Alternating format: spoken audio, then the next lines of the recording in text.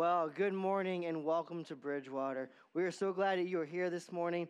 If I have not gotten a chance to meet you yet, my name is Tim, and I'm one of the pastors here, and I'm excited that you guys are here this morning. You know, back when we lived in Michigan, we had a giant beehive that was off the side of our house. I mean, it was massive. It was gigantic, all right? And it was just off the side of our house, hanging over the front of our garage. And Shayna, my wife, was starting to get nervous about this beehive, getting nervous about the kids maybe getting stung by it. And so I decided, okay, now it's time to finally take care of the beehive. So I go into my garage, I get a basketball, I walk about halfway down my driveway, I eye up the beehive, I launch back and throw it as hard as I possibly can. And wham! Direct hit. I mean, this is like straight out of Dude Perfect. Just smoked that thing. And in slow motion, the beehive begins to fall, hits the garage, and begins to roll right at me. And in that moment, I run like a little junior high girl into the garage as fast as I can, hit the button to the garage door, run inside, go over to the side door by our garage, and peek out the window. And watch this massive beehive drop, and all of a sudden, there is a swarm of bees. I have really ticked them off good. And at that point, I realized, okay, that was probably not the smartest decision I've ever made. Because now that beehive has dropped right in front of the door. And now I realize that I am trapped. My whole family is now being held hostage by this beehive, and it's all my fault. Have you ever been there? I mean, you ever made a decision like that? You're like, I think this is going to be a good decision. And then it kind of like blows up in your face. It compounds and turns into something even bigger or worse. I mean, I had a big problem, and I had the special ability to make it 10 times worse. Did you know that on average, we make 35,000 decisions every single day? That's a lot of decisions. Now, hopefully, you sleep somewhere around 7 hours. If that's you, you make roughly 2,000 decisions an hour. That's a decision every 2 seconds. And in those moments, I made a handful of really, really bad decisions. Have you been there? Everybody has been there, right? We've made those decisions. We wish we could take them back, and our life is shaped by those 35,000 decisions. And wouldn't it be nice? Wouldn't it be nice if life gave you a roadmap to making better decisions? That would be great, right? What if there was a GPS system that could actually help us make better decisions?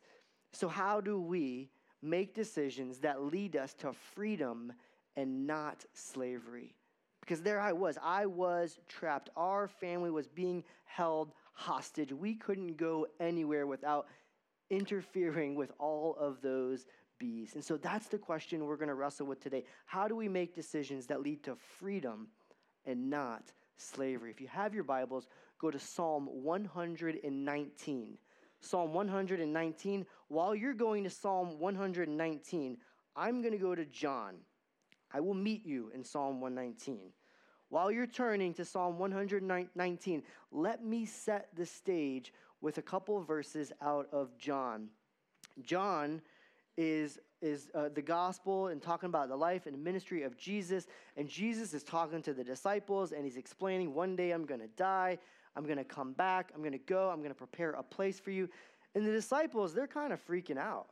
They're a little nervous about this. And Jesus is saying, I'm going to come back. And you guys know the way. And as Jesus is talking, Thomas is like, hold up. The way? Like, what way? We don't know the way. And Jesus says this. Jesus answered, I am the way and the truth and the life. No one comes to the Father except through me. Jesus is saying, I'm the way. It's not that there is any other way. I am the truth. It's not that Jesus knew the truth. It's not that Jesus was aware of the truth, Jesus is saying, I am the truth. Not that I just know the truth, I am the truth. And a couple chapters earlier, in chapter 8, Jesus says this, if you hold to my teaching, you are really my disciples. Then you will know the truth, and the truth will set you free. You want freedom? You want to make better decisions that lead to freedom? It comes through Christ. And he embodies all of that truth. He is the supreme truth for our lives. And so how do we make decisions that are going to lead to freedom and not slavery? It's going to be through God's word. Here's what I hope you see today, that following God's word leads to a life of freedom. That following God's word leads to a life of freedom and not slavery. And so that's where we pick up in Psalm 119. This is the longest psalm in the Bible, 176 verses. I'm not planning on reading all of them today. You can thank me later, all right? But this is a deep dive on God's word. The author of this psalm has been really struggling. People have been ridiculing him, persecuting him, trying to get him to give up on his faith. And he says, you know what? All of these people tried to tear me down, and I found hope and comfort in God's word. And that's where he begins to unpack all of this. Psalm 119, verse 1 says, blessed are those whose ways are blameless, who walk according to the law of the Lord. Blessed are those who keep his statutes and seek him with all their heart. So the psalmist is saying, hey, if you really want to be blessed, the way to be blessed, the way to be happy, is to begin to center your life around God's word, which is so counterculture, isn't it? I mean, the world is telling you, if you want to be happy, you do you. If you want to be happy, follow your heart. If you want to be happy, do whatever it is that makes you happy. Chase after those things. But God's word says it's a blessing to live your life centered around God's word. God's word is like a telescope, right? If you look at a telescope, give me a telescope. Boom. If you look at a telescope, that's all you see, right, is the telescope.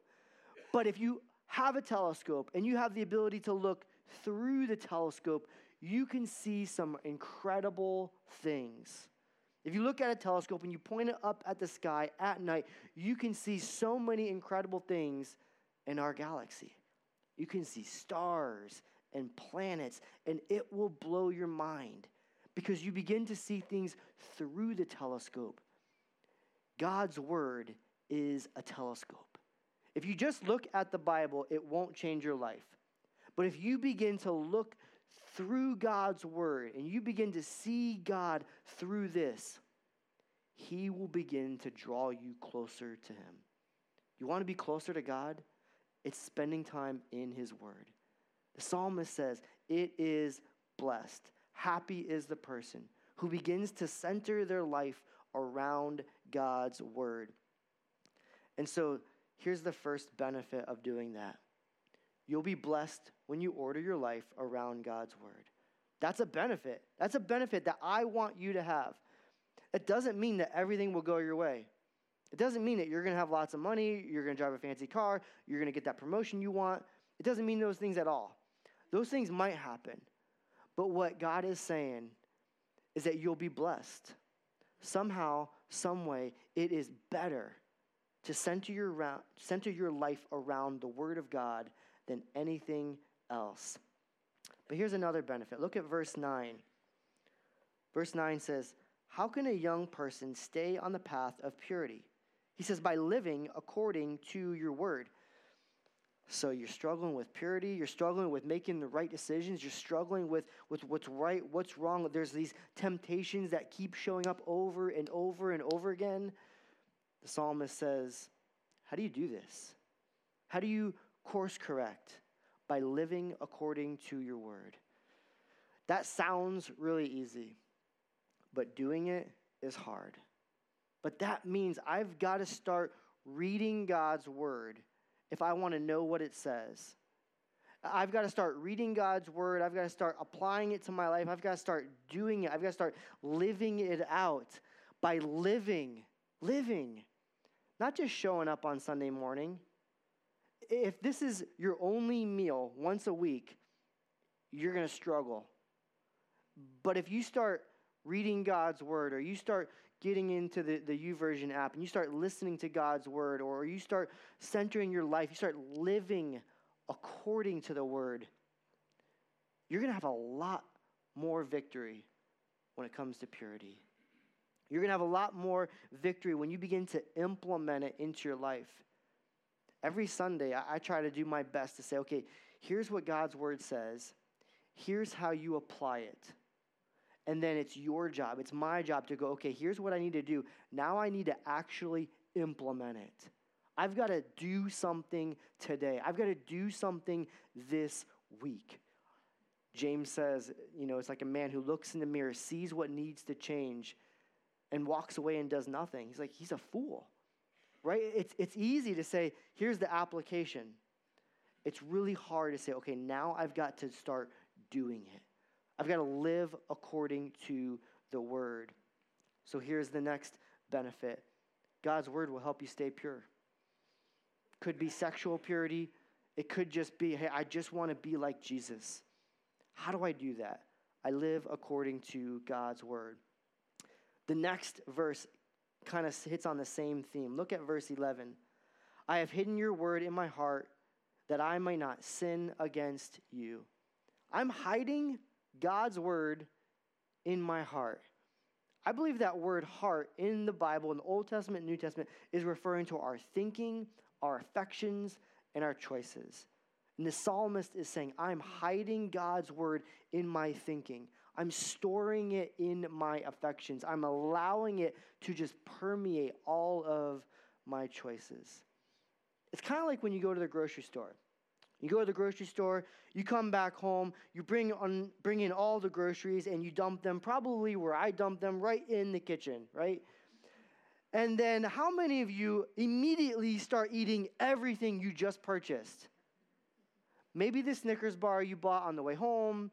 But outside of that, if you're me, I'm putting the frozen foods in the freezer. I'm putting the other cold foods in the refrigerator. I'm putting other foods in the cabinets or the pantry, because later that day or later that week, I'm going to want to access it. And that's what the psalmist is saying. I'm storing God's word. I'm hiding it away so that I can use it, so I can access it later. So next week or later today, when this big, ugly, nasty temptation gets all up in your face and wants to take you down, you have an option. Do I go to God's word, which hopefully I've stored away in my heart, or do I fight empty-handed? Hopefully, if I begin to store God's word in my heart, I start thinking about it, reading about it, I have a weapon. It's like going to battle. If you have a sword, that doesn't make you a great warrior. If you can't find that sword, it doesn't mean anything.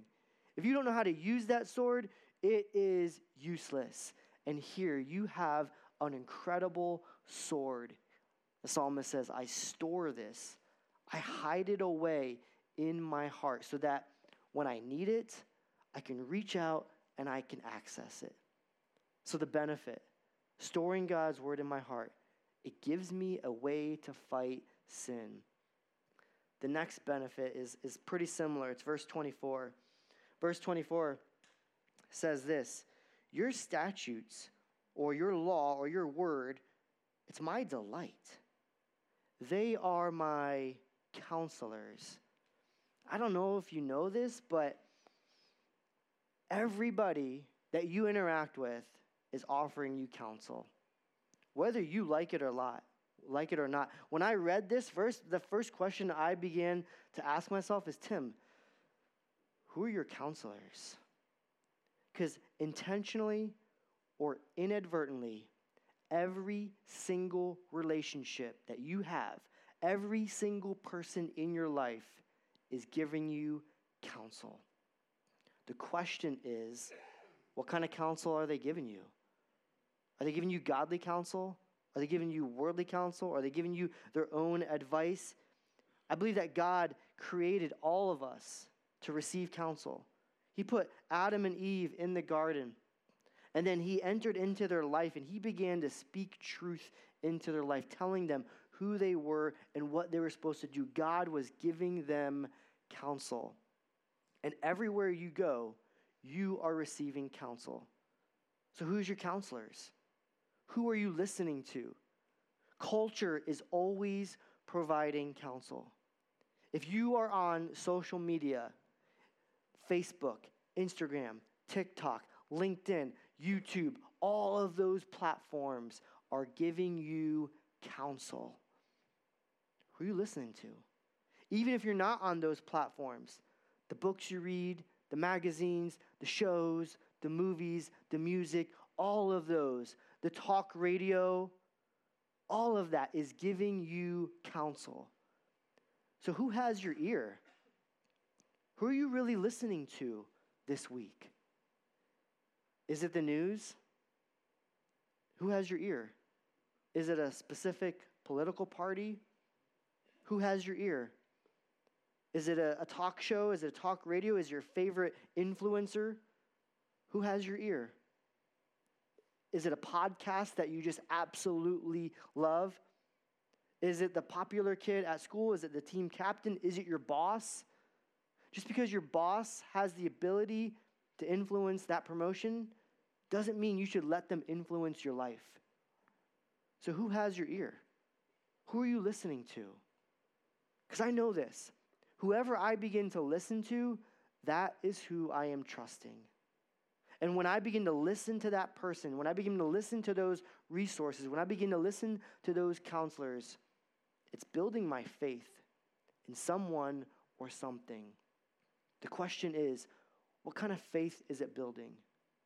Over the last 7 days, what percentage would you say of those counselors have given you the ability to increase your faith in Christ?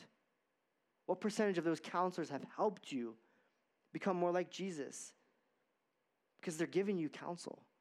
And whoever you listen to, they begin to influence and control your life. They begin to control what you believe. Culture says, follow your heart. You do you. Just make your own life. Chase after what you want.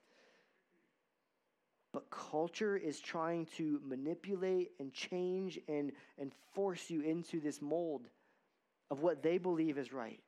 But God's word ought to be my highest counselor. Here's the benefit. God's word gives me wise counsel. It gives me wise counselor. So let me ask you this. Whose counsel are you listening to? But not only does God's word give us wise counsel, it also does something for my soul. Look at verse 28. My soul is weary with sorrow. The psalmist is discouraged. He's depressed. He's overwhelmed. He is just in this time of sleepless depression. He is weary with sorrow. He says, strengthen me according to your word. He goes to God's word for strength. The Psalms are my favorite place to go, hands down, when I'm overwhelmed, when I'm discouraged, when I feel like I'm on the brink of depression, when I'm overwhelmed, when I feel like life is just daunting. I go to the Psalms because it's like reading someone's journal or someone's diary, and they're really raw with how life is, and they're wrestling with life. You see David crying out to God, saying, God, how much longer? God, how much longer do I have to feel like this? God, I feel like the waves are crashing over me. I feel like I'm drowning. And then in the end of the psalm, it says, okay, this is what I did. I trusted in God. I found my strength in God. But look at verse 29. He says, keep me from deceitful ways. Be gracious to me and teach me your law. You need strength, you need encouragement, you need hope. It comes from God's word. So he recognizes God's word strengthens us and keeps us from deceit. So here's the next benefit. God's word strengthens me when I'm discouraged, and it keeps me from deceit. Moving on, here's what it says. It also tells us it's kind of like an anchor in our lives. Look at verse 41. Verse 41 says this, may your unfailing love come to me, Lord, your salvation according to your promise. 42. Then I can answer anyone who taunts me, for I trust in your word. Verse 43. Never take your word of truth from my mouth, for I have put my hope in your laws. He's recognizing God's love will never fail. It will never give up. There is so much hope in his love. That's where we find our hope. He knows us, he cares about us, and he will continue to love you.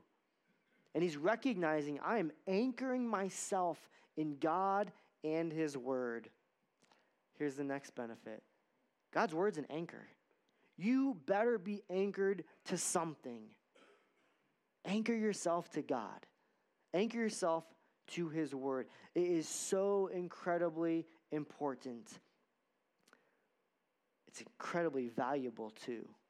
Look at verse 72. The law from your mouth is more precious to me than thousands of pieces of silver and gold. That's an incredible statement. I mean, if you're sitting here and you're going, silver, gold, like thousands of pieces, or a copy of God's word, I'm not sure I want to ask which one you might choose. But let me ask you this. If today I offered you, and I actually had the resources to do this, to offer everybody $1,000 per verse you memorized over the next week, what would you do? How many verses would you come in memorized? One verse, you can buy a new iPhone. A handful of verses, you can upgrade your car. A bunch of verses, you can walk out with a brand new car. Get your family together, memorize some verses, you can upgrade your house. What would you do? Where's your heart? Where's your heart? God's word is more valuable, more precious than silver or gold. It's incredible. If we were forced to, if we're like, okay, there's money on the line, I can memorize this. I'm not very good at memorizing, but money is on the line. I'm going to pick Jesus wept, right? We're going to go after the easy one. But look, if God's word ought to be my counselor, if God's word ought to be the one thing that strengthens me, that anchors me, do I see it as valuable? And do I really believe it? It is valuable. But so many times, I don't really view it that way. But not only is it valuable, look at this. 105 says this, your word is a lamp for my feet, a light on my path. It's really cool that God's word will illuminate your path. Can I just ask that we just turn the lights off for a minute? I mean, if you have to go to the bathroom, this is not the good time to go. But God's word is a light. It's like a lamp. It's like a lantern. It will illuminate my path. Now, if all of a sudden, if all the lights in all the building were off and I decided I wanted to run out of here, out of that front door as fast as I possibly could, there's a good chance I'm going to trip over you, I'm going to run into you, I'm going to hit a wall, I'm going to fall. It's not going to be a great idea. But if I use this light, I can see the next step. And then I can see the very next step. and the very next step. I can't see the whole path out of here, but what I can see is what is next. And then what is next? As we go through life, we want to see the whole path. We want to know what the next 5 years hold, what the next 10 years hold. Some of you are in the midst of this crazy darkness, and all you want is to see the light at the end of the tunnel. God's word is a lamp for my feet, a light on my path. One of the things we need to learn is God's word will show me the very next step. Right now, I just need to do the next right thing, and then the next right thing. Trying to focus on the whole picture, trying to get the next 10 years gives me so much anxiety. I can't figure all of that out. But if you begin to read God's word and you begin to apply it and implement it and go, okay, God, I'm reading your word. Show me the next right thing and the next right thing over a year, 5 years, a decade. One day you're going to wake up and you're going to realize you're a completely different person. And it's been one step at a time. That's how God's word works. We can bring the lights up in case someone needs to use the bathroom safely. We have an incredible light. It illuminates our life. Here's the benefit. God's word is a flashlight. Yet we want to walk around and stumble in the darkness, stepping on Legos, banging our shins into furniture, just fumbling around. And here, you have an incredible light that will illuminate your path. What's the next right thing? What's the next step? And take that next step and the next one. But notice what he says in verse 133. This is pretty similar. He says, direct my footsteps according to your word. Let no sin rule over me. Man, sin is a cruel master. It wants to trap you. It wants to ruin and run your life. It's like me sitting on the inside of my house, looking out that window. I felt trapped. I felt like I was being held hostage by a bee's nest of my own doing. Sin will absolutely destroy us if we let it. But God's word is a lamp. God's word will also direct my footsteps. Here's the benefit. God's word will direct my feet and set me free. You want to be able to choose freedom over slavery? It's following God's word. You want to be able to make decisions that lead to freedom? It's making God that lamp. It's allowing God's word to be my counselor. See, following God's word leads to a life of freedom. It's incredible. So there I am, and I'm staring out my window looking at these bees. They're just swarming up. They are so mad. And I decide, I have made this mess. I've got to figure out a way out.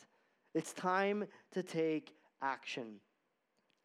They're not going to sleep anytime. They're not going away anytime soon. So I go back out into the garage, open up the garage door, and I grab a 45-pound bumper plate, one of those big rubber plates that you put on a barbell, about the size of a tire. And I just walk over there. I'm just like, boom. And I get like 3/4 of that beehive. And then I run in the garage. I grab a 25-pound plate and boom, beehive is done. They're still a little mad, but they are absolutely taken out. You see, learning something only matters when it changes you. We know a lot of the things that God's word says to do, but if we don't allow it to change us, what good is it? God's word is an incredible counselor. It's a light. It's a lamp. It directs us. It strengthens us. It anchors us. it will lead to a life that is blessed and happy. It is absolutely incredible. But we've got to spend a little bit of time reading it. We got to spend a little bit of time trying to understand it. We got to spend some time applying it and implementing it and saying, okay, this week, based on what God's word says, I'm going to try to do this. If you just show up once a week and you say, well, I'm just going to do church once a week, that's it, and I never do anything the other 6 days a week, it doesn't help me. So here's what. Number one, this week, go dark. Unplug from those bad counselors. Wherever you're getting your counsel from, whether it's the news, social media, talk radio, wherever it is that you're getting it from, the podcast, the songs, whatever it is, if you are finding yourself consumed with bad counselors, unplug. Go dark this week, like totally fast from it. By fast, I'm not talking about like dieting. I'm just saying like, okay, I'm not going to be on this, and this. I'm going to completely remove myself for a week. Maybe it's the gossip at work. Maybe it's the podcast. Maybe it's the movies. Maybe it's the shows that I like to watch. Completely unplug. Number two, I want you to write out Psalm 119, verses 1 through 11. I want you to write it out by hand. I don't want you to type it out. I want you to write it out. Because a lot of educators have made the observation that when students begin to write things out, they retain it better than just hearing it or seeing it. I'm not saying there is no value to hearing or seeing, but when you begin to write it out, and it slows you down. And here's something really interesting. In Deuteronomy chapter 17, God instructs the kings of Israel to write out their own copy of the law by hand. I mean, a king could have had anybody write it out. God says, I want you to write it out. It will slow you down. It'll help you meditate on it, and it will become a lamp to your feet, directing your steps. It will help you order your entire life around God's word. So those are two things. Unplug and plug in. What you listen to will affect your destination. If you want to follow God's word, it will lead to freedom. And I just want to show you a short clip about what that looks like from a small group perspective. Take a look. I got connected to a small group when I first started at Bridgewater in Montrose, probably about 10 years ago. Honestly, I went there because my kids were going to Voyager and I didn't want to drive all the way back home. At first, I didn't have much interest, but quickly learned to really like the small group and lean on the people in it, and started even going when the boys didn't go to Voyager. I would say right from the start, I was aware that it felt very warm when I was there, very friendly, and I wanted to be a part of that. I made some good friends. Two of my best friends are people I met in my very first small group. They were there for me when I have bad times, and likewise, I was there for them when they had bad times. I'd say that's the depth of my growth spiritually has been through small group. It's a good chance to apply what we learn and to put it into practice on a day-to-day basis as we all go through life. It's nice to see other people, not that I want them to struggle, but I'm not alone going through the same struggles that they are. So it's good to have someone to stand by when you need them. I would say in my life, I've got lots of people that I would call friends, or they would call me their friends. But they're not the ones that are going to point it out when I'm going the wrong direction. They're not the ones that are going to pull me back in when I'm making some bad decisions. When you're in church on Sunday, at the end of the service, you're getting up and you're going home. And what you do at that point may or not be affected by church. When you go to small group, you're interacting. That's when you're talking and they're talking. You're not just listening. And you're sharing life events and struggles and hurts and triumphs. And that's where you really, bonds are built. Sin can be broken that way, and life can be much more full when like we say, when you're not alone. I think if you don't get in a group, coming to church becomes a box that you check. I did it for the week. I'm a good man. I'm holy. Granted, small group is a couple hours, and you could argue that it's a small percentage of your week, but there you really interact and you put into practice, both mentally and through speech, and what you're learning and what you're sharing. And that's where the growth comes. That's where you become a better disciple. That's where you learn to reach out to people. Something triggers in your heart where you want to come to church, and you want to come to small group, and you want to serve people and make a difference. Having some godly men and some godly women talking about what it's like to have a godly husband. I don't know how to measure that. That was huge as far as becoming what I wanted to be, what my wife needs me to be, what my children need me to be.